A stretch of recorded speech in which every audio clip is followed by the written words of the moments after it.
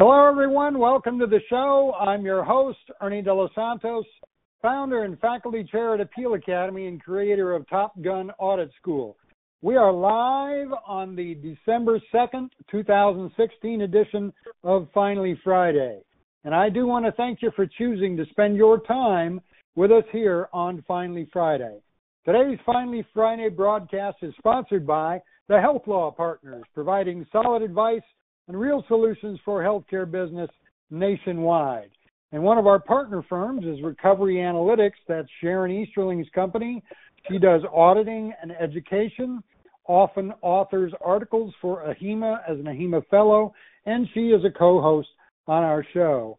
Finally Friday is now also sponsored by ZirMed. They're a leading provider of financial and clinical performance management solutions using breakthrough predictive analytics technology to help you get paid faster, more fully, and more cost-effectively by payers and by patients. So visit zirmed.com to learn more. And then finally, we are also partnered with the Council for Certification of Medical Auditors, CCMA. They are the creators of the widely used Certified Medical Audit Specialist, or CMAS certification. And we are proud that we have been approved to offer CEUs for our shows. You should check with your organization to see if they'll accept these CEUs in your organization. I've heard that most of them do, in particular the big organizations. Okay, so this week we have an exciting show because we are finally getting to get a peek behind the curtain and get a glimpse of some of the secret training that CMS has been giving to the Omaha ALJs over the past 2 years. And this is coming to us from our resident appeals attorneys at the Health Law Partners. They filed a Freedom of Information Act request recently, and they got those materials, and now Jessica Gustafson is here to tell us what she learned after reviewing the 3 presentations and 264 pages that were delivered to them by the government. So we also have our regular panelists here, including Dr. Maria Johar. She's a full-time physician advisor, comes to us from ProMedica Hospital System in Ohio. Plus we have Sharon Easterling. She's an auditor and author with her own company, Recovery Analytics. And Bill Mom, who's a certified medical auditor and physician assistant who's traveling today in Los Angeles. And he has a new picture you might notice. So before we get going, I do want to make clear that the opinions shared on this show are those of the panelists and not necessarily representative of their employers. My opinions, of course, are also my own and no one else's, and especially not those of our sponsors. And finally, these shows are offered for educational purposes only and certainly are not offered as legal advice. So before we get started, I did want to show a little bit before we get going. It seems like every week my computer is acting a little differently. This week I can't see the panel at the bottom. Okay. So anyway, I wanted to show everybody on the website, if you are new to this show and new to the website, you might want to go to appealacademy.com, any page on the site. And if you scroll down, you will see this box with the green buttons that look just like the ones that are on your screen right now. And if you click on that, it'll take you to a page that gives you complete instructions on how to use the control panel. In particular, you will want to open the chat box. That's the second button from the left, because we very often have an active discussion going on in there that may not even be the same thing we're talking about. You can zoom in and out on the screen if I'm not zoomed in far enough for you on something. You can also see the participants list, so you can choose to talk to somebody individually. The chat box gives you a chance to talk to either somebody individually or to everybody all at once. And you can also set you to have your name show up in there if you want to. If you look in the participants list, you see a lot of people do that. Some do, some don't. It's up to you. Point at you, you're at the top of the list, and it'll give you a little box to let you do that. Okay, enough of that. The last thing I wanted to point out is every week on the Finally Friday, this week on the Finally Friday page, you can find this link that says Get the Handouts. It jumps you down to these instruction boxes, and then here are all the handouts. There'll be a replay of this week's show up there in a couple hours. And then here's the CEU certificate we talked about and a replay of last week's show. So anyway, okay, enough of that. Let's get back to the PowerPoint. And let me get everything else put out of the way so I can see what I'm doing. Oops. Okay, Word is not cooperating. Okay, here we go. Now I'm back in business. Okay, so a little bit of news this week before we get going. Just a couple of things. One thing that happened this week that I think is kind of a big deal, and it's so big we don't really know what it really means, but it seems like it will have an effect on reimbursements eventually. And actually, it kind of already has, because to pay for this bill, they cut some of Medicare reimbursement. And it's a huge bill. It seemed to have something in it for everybody. It's called the Cures Act, and Bernie Sanders and Elizabeth Warren, two senators, certainly came out swinging against it because they think it really is kind of it just gives a lot of money to the pharma industry. It's big pharma, which is perhaps not a good idea. There are also the interesting thing is I think there were $20 million spent by lobbyists trying to get this bill passed in the past 2 years. There's a link to one article about it. There's another article I found that came up in Healthcare Finance yesterday, and that talks about it perhaps a little bit differently. And you can probably find out more about what all is involved in the bill. I just thought it's something that we probably ought to be watching what that's going to mean for us in the near future. The only other thing of news that came out this week was that CMS posted an update on their RAC program page. Now I forget the name of the fellow who brought this up in the RAC Relief group this week, Google group, and he posted about it. The two things that were interesting is, one thing, they claimed they were going to post the statement of work for the new contracts, and those, of course, have not posted on that page. I believe the only ones are still posted on the FPO.gov site, and we did a show about that a couple of months ago. We may do another one. The other thing is that the big surprise is the old RACs have been retained under their existing contracts through 2018 for administrative purposes. Now, what does that mean? We don't know. But welcome to the land of government contracts, where they seem to be able to extend them ad infinitum all they want to. So that's kind of strange. And what is Dr. Hirsch saying here in the chat? Something that shows drugs. Oh, he's talking about the Cure Act. Shows drugs to be approved based on anecdotal evidence, which is dangerous for our patients. Yeah, seem to be making it a lot easier for drugs to be approved. They don't have to go through as much testing. So that is kind of worrisome. Anyway, those are the links to all of that stuff. The other thing I want to point out before we get going is there is a free webinar coming up next week on December 8th. That is done by Zirmed. It's all about predictive analytics solutions. I highly encourage you to go look at it at least. Again, it's free.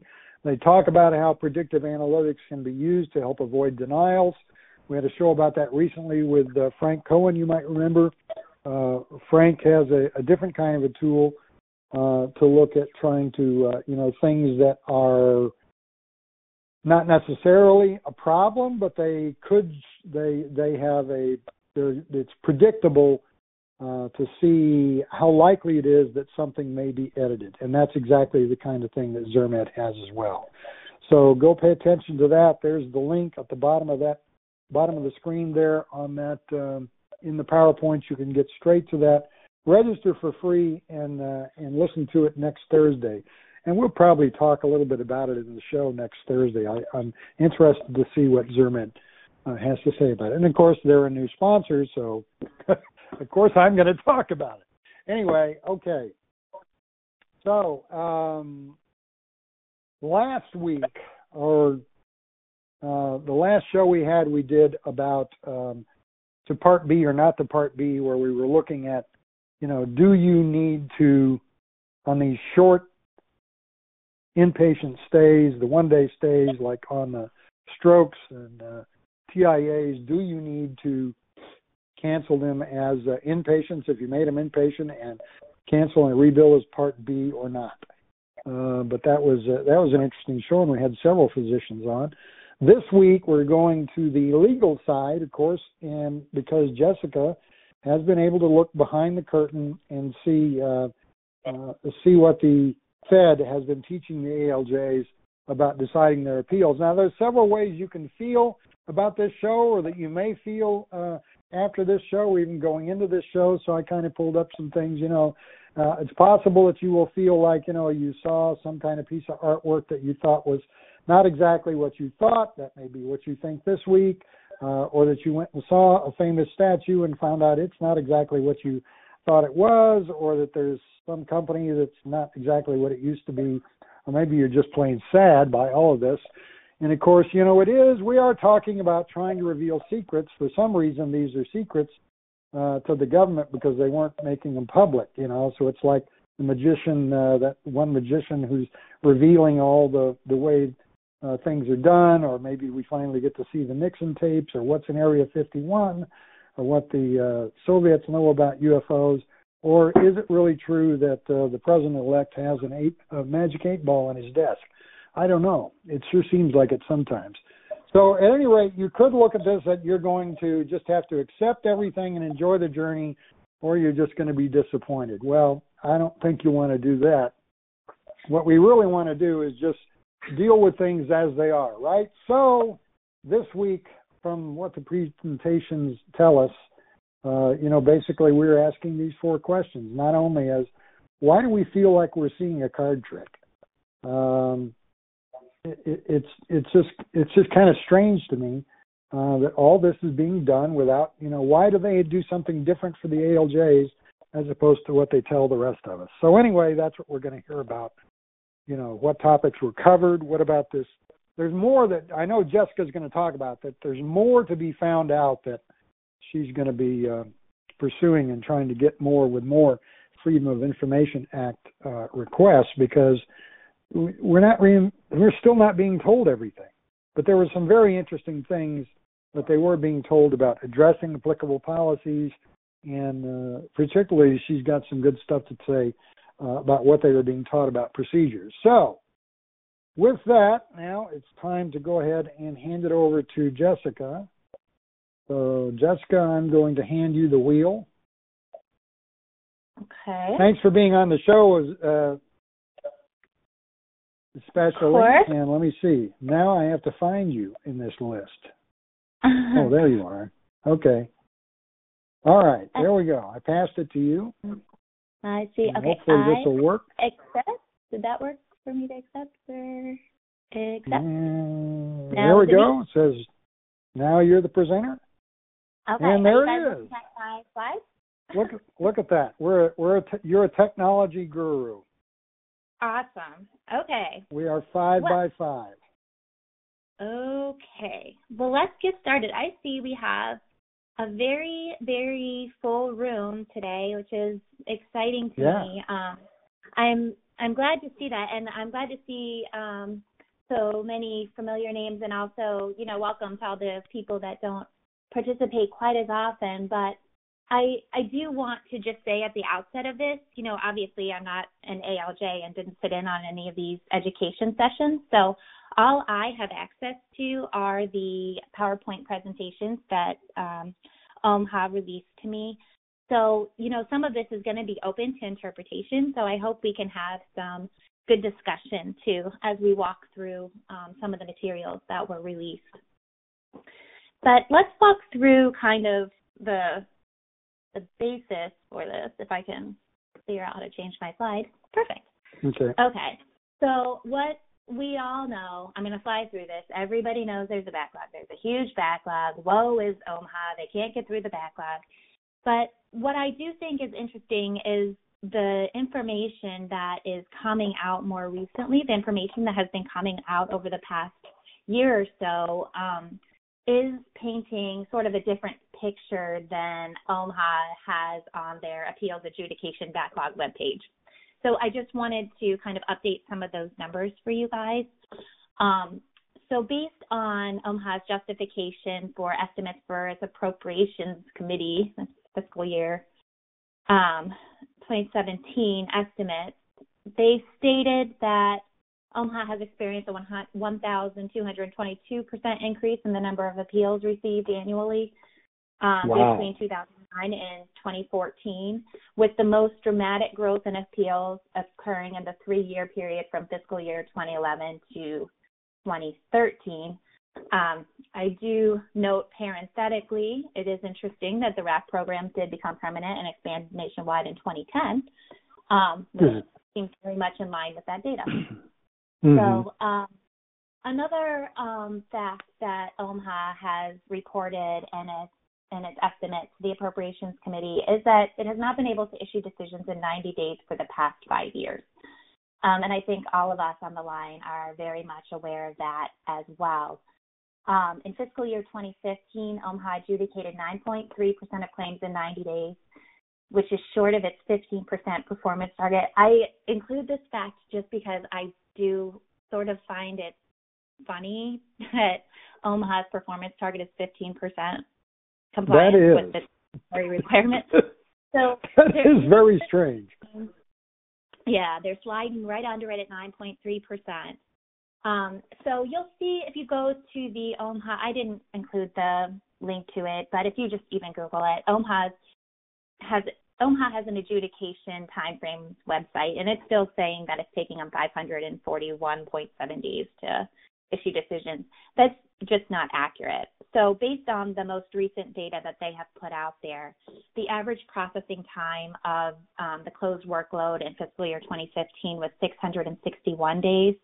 The average age of pending appeals at Omaha measured 800 days as of November 2015. So these cases weren't closed.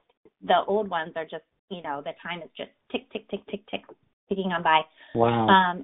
Average processing time for claims as of 10/14/2016 is 935.4 days, guys. That's staggering. Doesn't seem to be going in the right direction, does it? Certainly not. So it's longer. What's going on? What are they trying to do? Lots of things. They're promoting escalation. Go ahead and skip and go to the Medicare Appeals Council. I don't recommend that. Don't do that. That's a waste of your time. You're going to wait longer and you're going to lose your hearing rights. You can request an on-the-record review. I know reasonable minds can differ regarding this. I also don't recommend you request an on-the-record review. The ALJ level of appeal is your real only opportunity to have a conversation with somebody and clear up any issues that might be impeding the favorable determination. So I'm not huge fans of those. There's also a settlement conference facilitation pilot that is expanding. There's a statistical sampling initiative that's going on. We all know about the AFIRM Act, but that's just kind of sitting out there. It did have broad bipartisan support, but, then there was an election and nothing has happened since they published it. For the proposed changes to the Medicare appeals process, they have posted on the Federal Register website the timely comments received, but to my knowledge, there hasn't been any movement on that either. There is the new inpatient hospital appeal settlement, or the reopening of the old one, I guess. And then probably most importantly is this pending litigation, AHA v. Burwell, and that's really the background for my request for information here. So, all right. So the settlement conference facilitation, I bring this up for those of you on the line, for those of you that may not be aware, that the pilot was expanded in February of this year to include Part A appeals. It was previously limited only to Part B appeals. This would be helpful because it's broader than, for example, the new reopening of the global hospital appeals settlement. It just gives you another opportunity to maybe settle some claims. So just be aware that this is out there, and I think there's probably a lot of value here in terms of deciding lots of cases. statistical sampling initiative. I don't love this as a pilot program just because of how it works procedurally, but you should know that's out there too. So this is just an opportunity for you to request to have a hearing just on a sample of your cases that are pending out in the, the pool of claims waiting to be adjudicated. And then the decision on the sample claims would be extrapolated to your universe of pending appeals. Again, we have a firm that's out there, but nothing's really happening. We have the proposed changes to the appeals process. Again, not much going on there. We've done prior shows. A couple weeks ago, I think, we talked a little bit about the hospital appeals settlement being reopened. Yeah. Mm-hmm. So this is basically the exact same settlement pretty much as it was back in 2014, with the exception of the partial payment is reduced to 66%. If you guys are interested in pursuing this, just keep the deadline on your calendar that the deadline to submit your expression of interest is going to be January 31st of 2017. Okay. So now we're into the meat of the call, the reason for my request. So the American Hospital Association, as many of you may know, together with 3 plaintiff hospitals years ago, filed a suit requesting the court to grant mandamus relief to compel the secretary to adjudicate pending appeals in compliance with the statutory deadlines. There's been a lot of back and forth, and the litigation is alive and well. On May 25th of 2016, the government moved to stay the proceedings until September 30th of 2017, requesting time to implement its various administrative and legislative efforts, which I know I just flew through those a second ago, but those are the various administrative and legislative efforts that are going on right now. And as part of this motion, the motion included a declaration of Ellen Murray, who is the Assistant Secretary for Financial Resources and Chief Financial Officer of HHS. And as part of the declaration, Ms. Murray outlined the initiative and included in this discussion judicial education training for OMHA ALJs and adjudication staff. And I'm just going to read this. I know that's kind of boring, but I think the language is important. So, Jess, you kind of faded away there. I don't know if you moved from the mic or. I'm sitting in the same place, but I'll just pick up the phone. Is this better? Oh. Yes. Okay. Okay. So the declaration stated that the process for the judicial education training was that the sessions are going to routinely involve collaborative training using policy experts from OMHA, CMS, and the Council. Special sessions have also included participation from the HHS Offices of Inspector General and General Counsel. The joint training increases decisional consistency between adjudicators at all levels of appeal, which may contribute to lower appeal rates by resolving issues at lower levels of appeal, affecting appellants' business decisions whether or not to appeal to higher levels of appeal. And then she goes on to say, after the department implemented this joint training, the percent of appeals, including dismissals, in which OMHA ALJs fully or partially reverse claim denials decreased from 63.2% in fiscal year 2010 to the current rate of 28.4% as of March 31st, 2016. So let's pause on that for a second. I think that number, the numbers there are staggering. That is a significant decline in an overturn rate. That's a very significant decline. But I think what we also need to keep in mind is they are including dismissals in this data. So we're going to have the hospital appeals settlement, all those claims remain denied, right? So that's going to be affecting those numbers. But I still think the numbers are staggering, right? So the question on the table is why? Why? So what was taught to the ALJs that resulted in them no longer fully or partially reversing claim denials? Just quick update on the litigation. The government's motion for stay was denied in September. The AHA has moved for summary judgment, and I think that's where we're at right now. Okay, I highlight this just to note the decision statistics that OMHA is reporting on its website, which is different than the statistics that they are reporting as part of the declaration. So we're not seeing this, 26%. It's hard with the numbers. You don't really know how they're playing with them. You have the dismissals here, fully, partially, unfavorable, but this is the information that is still published on OMHA's website. Okay, so citing to the May 25th, 2015 motion, our law firm requested from HHS copies of any and all training materials from any such joint training. I copied, pretty much that entire paragraph requesting the training that was provided by OMHA, CMS, and the council. I specifically requested information related to the sessions, including participation by the OIG and General Counsel. And in response, I was released 3 PowerPoint presentations for training sessions that took place within the 2015 and 2016 time period. So the cover letter to the materials that I received states that OMHA did determine to release the materials to me in their entirety.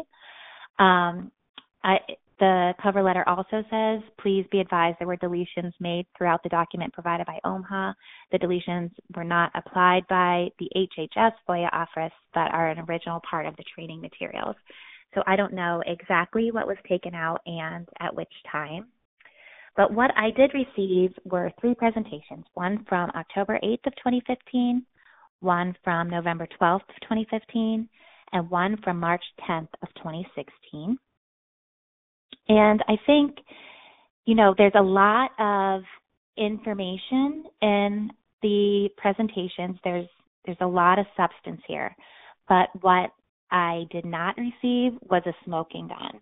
There's nothing in any of these 3 presentations to expressly explain why, the ALJ fully favorable rate dropped by so much. But I do think there's, important takeaways. So let's talk about that. Okay. So the first response I received from October 8th of 2015 included 3 presentations. It was a day-long seminar. So the presentations included a presentation on the ICD-10, which was presented by the ADQIC. There was a presentation on the new role of the QIOs, which was presented by Supervisory ALJs Ryan Glaze and John Bergen. And there was a topic discussion by Brian Herring, Associate Chief ALJ. First thing I want to talk about is the ICD-10 presentation. There's, nothing in there that's controversial as an outline of ICD-10, so it's fine. What I think is interesting is that this presentation was presented by the ADQIC. So many of you on the line might be asking, hey, who's this ADQIC? Is that the same as the QUIC? It's not the same as the QUIC. It's another contractor that's in the mix. And basically, the ADQIC serves as the clearinghouse for all original Medicare Part A and Part B claim case files and decisions from OMHA and the council. So back in the day, years ago, they really only served in this role. They served as the clearinghouse. If the ALJ issued a favorable decision, they would direct the MAC, the contractor, to pay you. That was their role. So if you were having a hard time getting paid, and you went, to your MAC and said, okay, I haven't been paid, they would say, well, we haven't been directed by the ADQIC. That was their role. They were the middleman. That's what they did. They're also authorized under the regulations, and they're becoming increasingly active in their role as a contractor to review ALJ decisions for possible agency referral to the Appeals Council. So basically, this is what's known as own motion review, and that is the process by which the ADQIC may decide on its own motion that an ALJ decision should be appealed to the Medicare Appeals Council.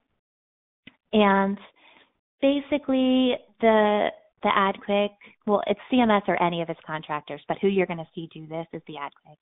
they may refer a case to the MAC the council, if in their view the decision or dismissal contains an error of law material to the outcome of the claim or presents a broad policy or procedural issue that may affect public interest.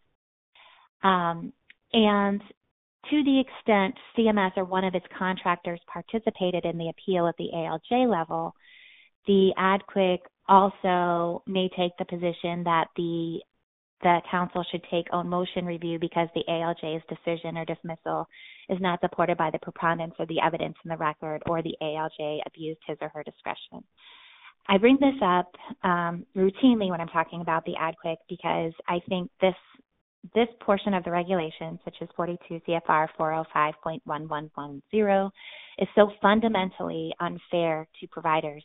They should be entitled to some amount of administrative finality. And in a lot of situations where providers are receiving fully favorable decisions, if somebody participated in the hearing, maybe it's the RAC, maybe it's the MAC, maybe the QUIC showed up, it's never going to be the ADQIC. But if any contractor participates in the appeal at the ALJ level, then the ADQIC can appeal the decision to the council and say that they don't believe the decision is supported by the preponderance of the evidence in the record or the ALJ abused his or her discretion. I just think that's so fundamentally unfair, and I would bet you dollars to donuts, that is the legal term, dollars to donuts, that ADQIC is not listening to the hearing tapes. So they're not going to know necessarily if the decision or dismissal is supported by the preponderance of the evidence in the record. Did they take the time to acquaint themselves with the entirety of the record? Probably not. Anyway, so I know this is not even the point of the thing, but I don't like the fact that this contractor is interjecting itself into the process to educate the ALJs about what the rules should be. But I guess it's fine if they're not saying anything controversial, and I don't believe they were. I will pause here for a moment too. I didn't give the materials to Ernie, but if anybody wants a copy of the PDFs, I have them, and I don't have them on me, but I have them in the office, and I could email them if anybody wants to see the original source material. Right. Okay. And of course, so number one, Jessica, we showed Jessica's email, and any of you who want to contact her, contact her or contact me, and I'll put you in contact with her if you want to get a copy of the materials. Here we have somebody commenting, Mary commenting. Seems to me that the ALJ decisions started moving from mostly favorable to mostly unfavorable prior to October 2015. That was what I was thinking too when I looked at all this, Jessica. It seems like they did something before this, even that that made that had that effect. But yes, I'm sure, and that's why as we've discussed, Ernie, I think it bears requesting the information from 2013 and 2014 as well. I assumed there would be something more real time, 2015. Just given the fact that as part of their 2015 declaration, they said, look what we're doing. We have just done this. We had all this new education. Now look at this data. So, I don't believe this education is unrelated to the lawsuit, if that makes sense. So I don't think for one hot second it's not related to the lawsuit. So, but certainly there will be supplemental requests going in. Okay, so I'm going to talk a little bit about the QIO presentation in 1 second. I also want to touch on this topic discussion by Brian Herring, Associate Chief, ALJ. So what's interesting about this is the cover sheet to the October 8th, 2015 PDF that I received says these are the presentations, this is who presented, this is the time block that everybody can present. The third presentation says exactly this, topic discussion by Brian Herring, Associate Chief, ALJ. There are no slides related to the topic discussion. There's no definition on what the topic could possibly be. I don't have any information about the topic discussion other than the ALJs discussed a topic in October of 2015. So maybe this is our smoking gun, maybe not. If it is, the information was redacted by OMHA prior to delivering it to me, apparently. So that's what we got. All right, so let's talk about the QIOs. Just really quick. So the ALJs the supervisory ALJs, Ryan Glaze and John Bergen, are the judges that presented on the QIOs. Basically, they went through the basics. Who are the QIOs? What roles do they play? They're taking on new roles. What are the substantive roles? What are the procedural roles? Are they following the same appeals process when they're looking at these status reviews? What rationale should they be using in their decisions? There's some examples of determinations, discussion on the types of appeals and issues that are being raised, and this is basically the new status stuff. And then there's some instructions to the judges about how to go about obtaining records from the QIOs if they need to do that as part of their review of the cases. Now, falling into the category of I told you so, the final slide of this presentation contains a slide entitled Future QIO Cases and Changes to the Two-Midnight Rule. And this slide discusses the Outpatient Prospective Payment System Final Rule from 2016, which inputted the case-by-case physician judgment exception to the Two-Midnight Rule. So basically, I'm not going to read all this, it's a lot of print, but basically the slide speaks to what the change was, and then it concludes, OMHA will likely receive inpatient admission denial cases as a result of this change. And then it goes on to say if there's too many denials, then people are going to be referred to the RAC. But again, as many of you have heard me say before, and you will hear me continue to bang this drum probably until the end of time, of course OMHA is going to receive inpatient admission denial cases as a result of this change. Of course they are. Of course they are. So the case-by-case exception basically interjected this criteria that even if a physician believes that a patient is not going to require 2 midnights or more of hospital care, nonetheless, the patient may be appropriate for an inpatient admission based on their patient history and comorbidity, severity of signs and symptoms, current medical needs, and the risk of an adverse event. The exact same criteria that CMS has instructed providers to use in determining whether an inpatient admission is appropriate based on an expectation of 2 midnights or more of hospital care. So either an inpatient admission is appropriate because the admitting physician expects a patient to require hospital care that will cross 2 midnights, or because the admitting physician does not expect a patient to require hospital care that will not cross 2 midnights. Oh, there's another typo there.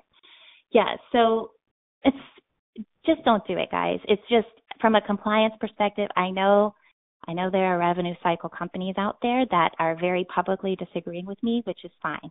It's fine. Reasonable minds can differ. I just think on the front end, if we're talking about compliance advice, why do you want to walk yourself into that? Why do you want to? CMS has not defined the term inpatient hospital care. CMS has not identified specific examples of situations in which a patient may require inpatient hospital care despite an expected length of stay that does not cross 2 midnights. CMS has said the beneficiary's level of care is not part of guidance regarding inpatient admission decisions. Admissions to the ICU are not sufficient to justify inpatient admission. CMS has not revised the 2 midnight presumption and benchmark regarding medical review policies. What clinical scenarios would ever satisfy this criteria, except for unexpected mechanical ventilation, which apparently does? It's nonsensical. It's nonsensical. Mm-hmm. Okay, that's all. Soapbox over. Let's talk about the second PowerPoint. Okay. The second FOIA response we received was from a presentation that took place on November 12th of 2015. There were two presentations, one which was a view from the council, from the Medicare Appeals Council, and there was an overview. Well, the presentation was titled Appellant Decisions and Trends, which was presented by William Farley and the Associate Chief ALJ from the Arlington Field Office. I will tell you, that's not what the presentation was about, but we'll get to that. Okay. All right. So let's talk about the view from the MAC. I do think there was a lot of interesting information in this slide deck. And actually, I was not aware that this is how the Medicare Appeals Council operates. So this, the slide deck states that the decision-making process at the council level of appeal emphasizes consistency. So the council actually meets weekly to discuss pending cases and recurrent issues. And between the meetings, the council members communicate regularly and review issued decisions. So they try to make sure that the decisions coming down from the MAC or council, and it's so hard with everyone having the same initials, from the council have, are internally consistent. So you're entitled to a de novo review at level 4. Your decision is going to come from 1 or 2 ALJs. It doesn't come from the panel or from the Medicare Appeals Council or anything like that. But it's interesting to note that the council, they are meeting on the cases to make sure that their decisions remain internally consistent. This is interesting, too, from the point of view that the decisions are not supposed to have precedential value. But it's important to know, as you're going into it, that, the council is going to give deference to their own decisions that they've previously issued in their effort to ensure internal consistency. So just keep that in mind. The council decisions, they're actually available on Westlaw now. For all of you doctors out there with Westlaw subscriptions. But the ones that aren't on Westlaw, they also, there's a Medicare Appeals Council website that publishes some of the decisions. But as of right now, barring any movement on the proposed regulations, council decisions don't have precedential value, but know that they're pretty much going to be treated that way. Okay, so we've already talked about... I didn't realize they actually do a de novo review. In other words, from the beginning. Mm-hmm. Yeah. I mean, they're supposed to. They're supposed to. As a practical matter, all of the Medicare Appeals Council decisions I've ever received have spoken to ALJ error, which isn't exactly a de novo review, but that's the legal standard is de novo.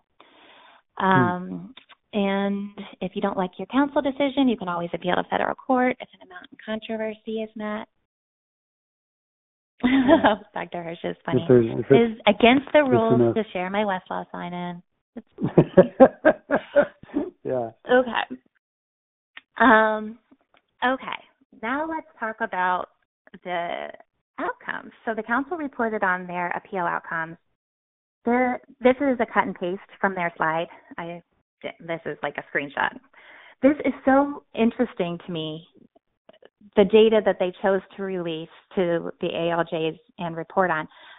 Look here, they're reporting on 1-month periods of certain years. So that's strange. I'm not exactly sure what this is supposed to mean. So I think what one takeaway is that you're going to see that the council is not routinely adopting the ALJ decision. So it is worth your time to appeal to level 4, right? You're going to see a lot of modification, you see a lot of reversal, you see some remands, but just adopting the ALJ decision outright, from a high in 1 month in 2011 down to, 27.3% during that 1 month in 2015. The other information that you don't get from this data is whether the modifications, reversals, or adoptions are in favor of the provider. We don't know what this means. Because as I stated before, we do see, not so much on the hospital side, but I know on the on the physician supplier side, especially for ZPIC cases or sometimes just Medicare administrative contractor, just MAC cases when they do large extrapolated audits. Anytime statistics are involved, the provider wins on the statistics, the AdQuick always appeals to the MAC or to the council. They just do. Really? That's their modus operandi right now. So if there is a reversal of the ALJ's decision, that's not necessarily in favor of the provider. It's not necessarily not. We actually just don't really know what this data means. So, wow. So here's some data without meaning. Let's move on. Okay, we also learned from the information released that the number one reason for reversing, modifying, or remanding a case was the judge's failure to address an applicable regulation, NCD, LCD, edit, manual provision, CMS ruling, or explain why a policy was not applied. This is interesting. Okay, so especially let's talk about total joints, right? So we have LCDs that address total joints.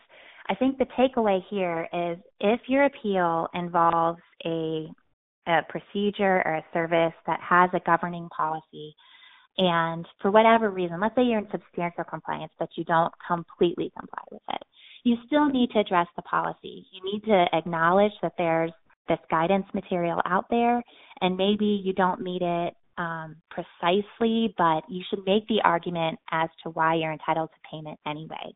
These policies, CMS rulings are binding, but LCDs are not binding. NCDs are binding, CMS rulings are binding, regulations obviously are binding, but the LCDs are not, coverage articles are not. So to the extent, you feel like, oh, okay, I just won't address it because I don't meet each and every criteria outlined in this policy, that's just a bad strategy, because that can be a reason for the council to direct the ALJ to reverse its decision, or at least remand to consider the policy.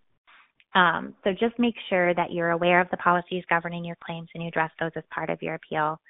Other problems resulting in reversals, modifications, or remands were incomplete records, decisions granting relief not within ALJ authority. How much do you guys want to bet those are the ALJ decisions ordering observation? I bet that's what that means.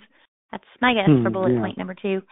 Number 3, procedural flaws such as inadequate service, and confusion about sections 1879 and 1870 of the Social Security Act.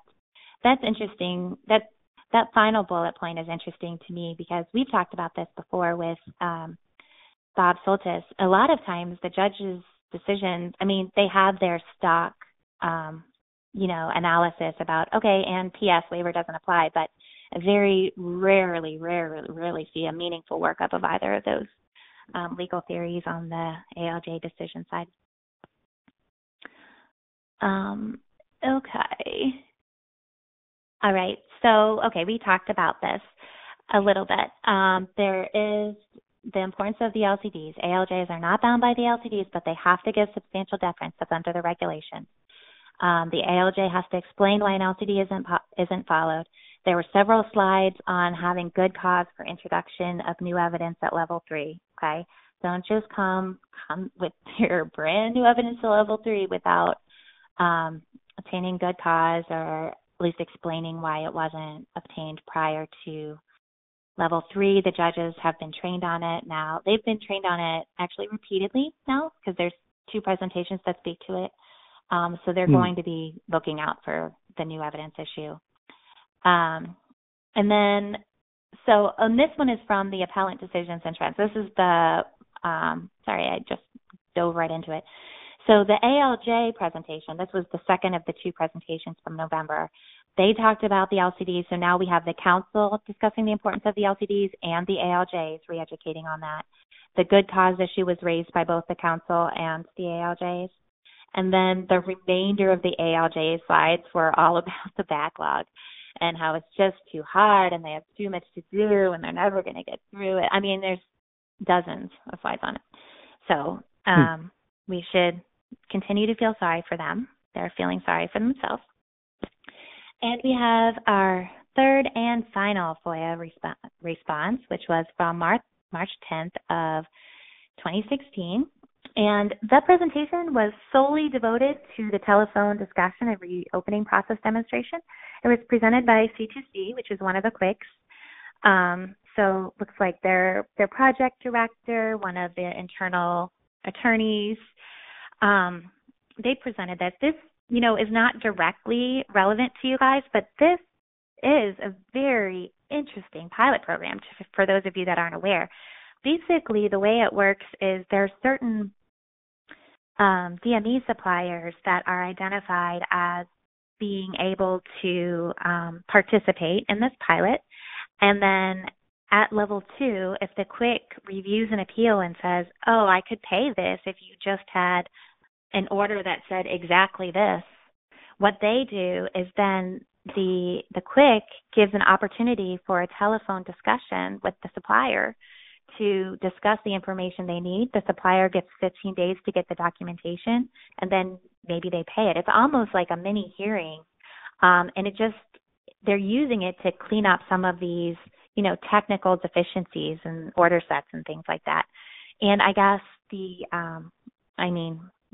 it appears, based on what they're saying, that the supplier appeals are not an insignificant portion of the backlog. So to the extent they're able to show that, some of these claims are payable if, the documentation could just be obtained, maybe that could help clear things up and could help, from an educational perspective moving forward too.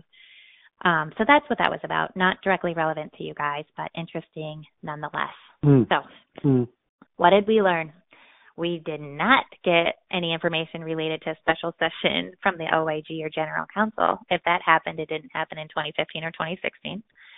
Again, my request for information may have been too narrow, so I'll try again. What was included in the topic discussion? I really want to know what the topic discussion was about. I do not know. I think that was, I see that Bob is on the line, but I think that was after his time, so he probably wasn't in the room. We have the ALJs have been repeatedly trained both by OMHA and the council on the importance of the LCDs and the good cause. And then I just throw in with total joint. It's just, this total joint thing is such a headache for every hospital, getting the referring physician's notes. So continue to make your efforts to track down those records at level 2 or prior, of course. Jessica, did you do request from the topic discussion? Did I what?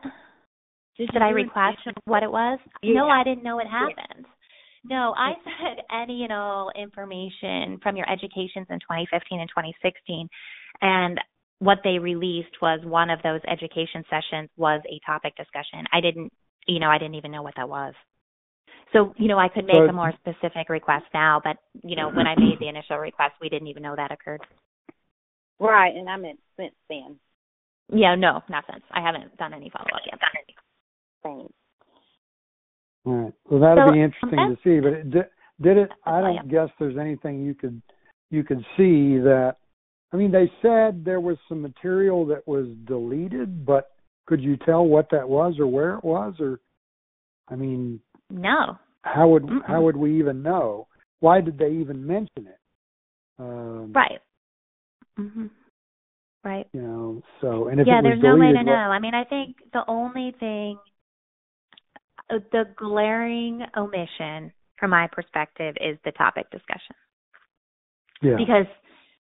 Because it's in there. It's in your agenda, and then there are no slides on it. Not that you have to have slides on everything, but it's difficult because, from where we sit, we're obviously not in the room. And there's, again, nothing there that's so crazy, controversial that, okay, now they know the secret rules and the judges have been instructed to apply the benchmark this way and they're going to get you. There's nothing there like that. Everything is very fine. It doesn't have to be secret. And I don't even think from their perspective they consider it to be that secret. This ALJ training has happened since forever. They always have a summer training. This additional training, actually maybe Bob should speak to this because I don't know, I'm not an ALJ, but I know they always do a summer training, and I'm not sure that they always do 2 additional fall sessions and then an extra March one. It seems like there's more training going on, and it's just not transparent, but I don't know that it's necessarily nefarious, if that makes sense. But I just don't like the numbers.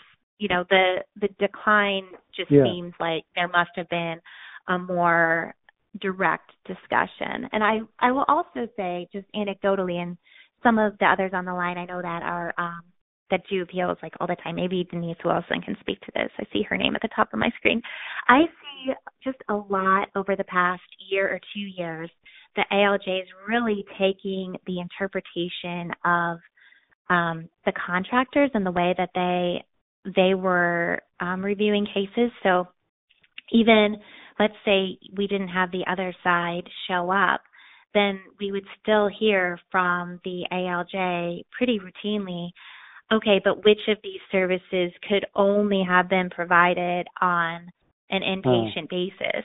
And that is taken from, like, that is just from the page of the RAC. That is their cross-examination question. So did somebody sit the judges down and say, you guys should ask this if the RAC isn't there? And I will say this, as long as I'm going to talk about the physician judgment exception being a trap, it's the wrong question. It's always been the wrong question, and it's just interesting. So I would have maybe expected something like that, some 5-on frame the issue this way, but no, nothing like that. So we'll see if we get anything more interesting when we expand the request out a little broader.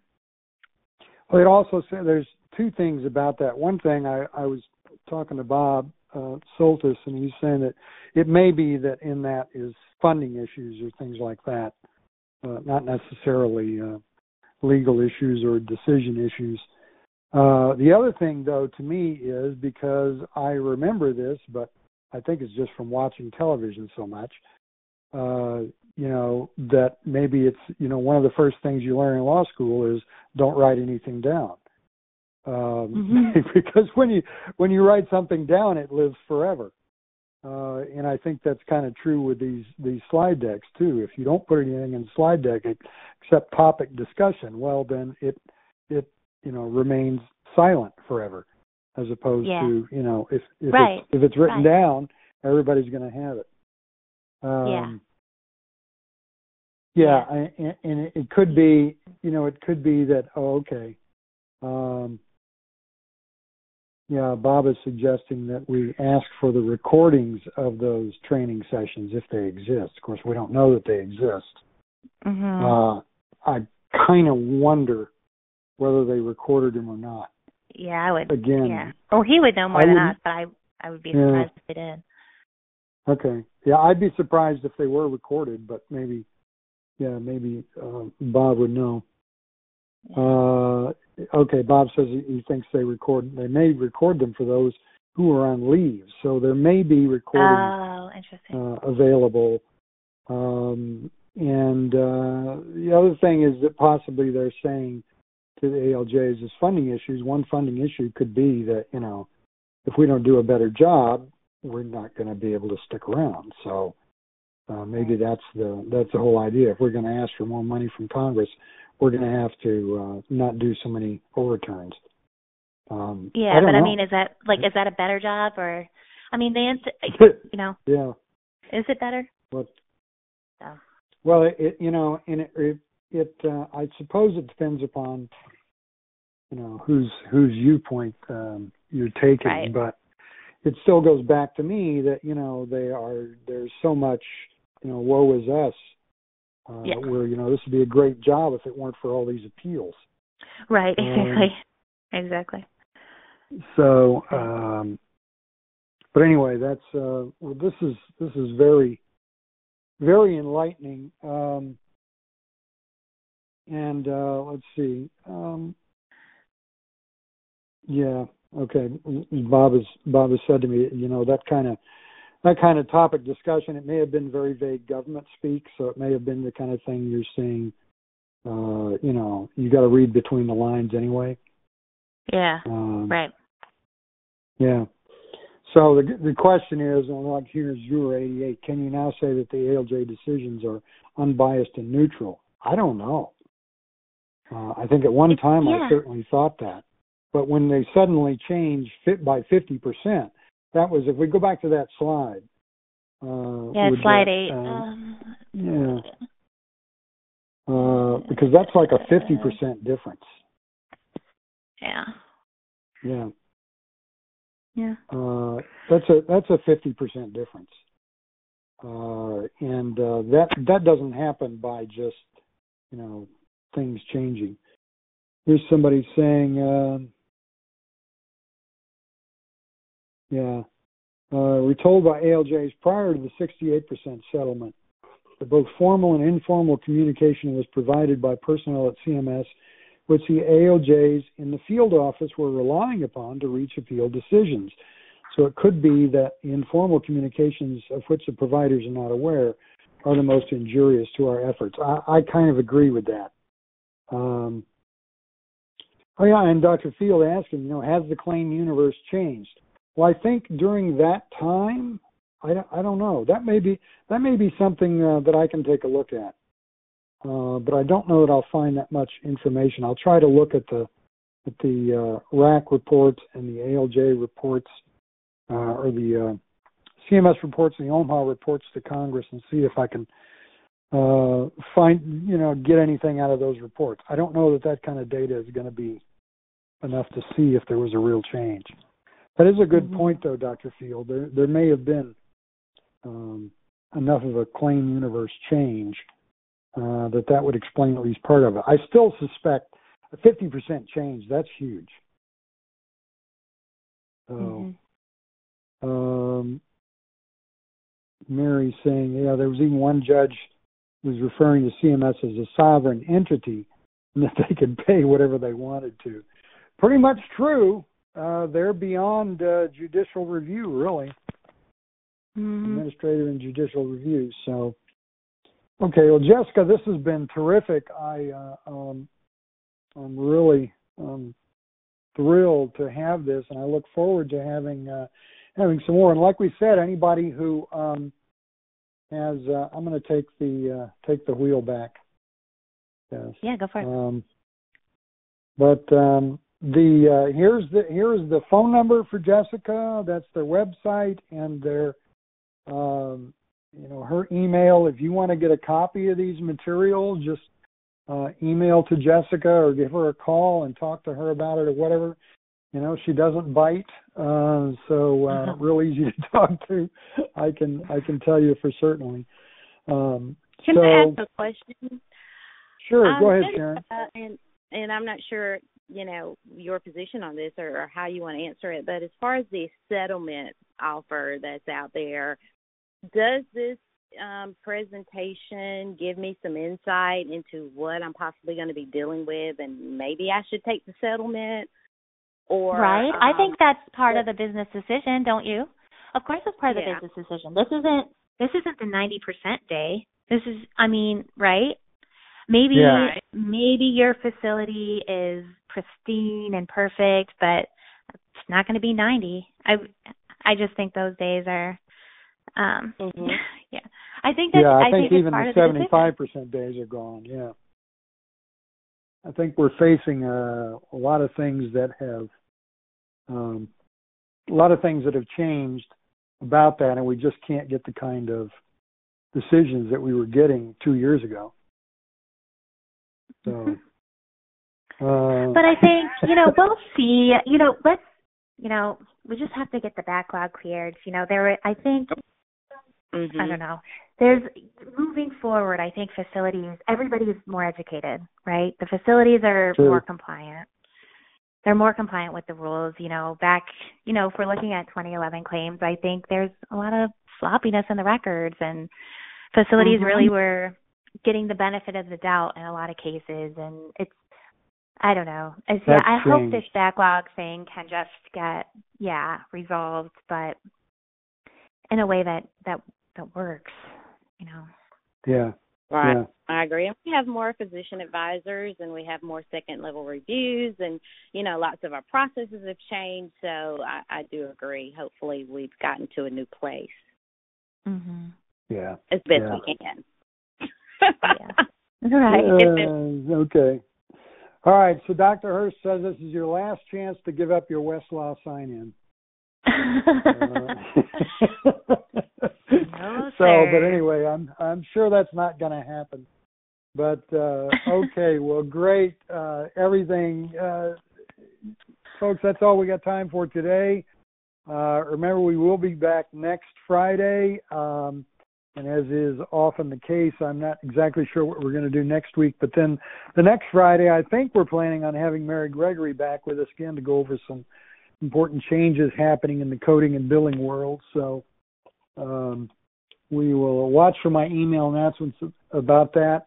Thanks to everybody for participating today. Of course, Jessica, thanks so much for doing that FOIA request and then bringing it over and sharing it with us. Really appreciate it. And, of course, to everyone on the line, and Bill and Sharon and Maria. I'm not even sure if Maria got to come on today. But anyway, thanks to everybody for helping out and participating in the chat box today. And, of course, we owe thanks to our sponsors and partners, the Health Law Partners, Zirmed, our newest sponsor, Recovery Analytics, CCMA. It is their contributions that make all this possible. Oh, and by the way, the long-awaited OPPS final rule review, we do have that webinar in the works, and it is going to be coming up.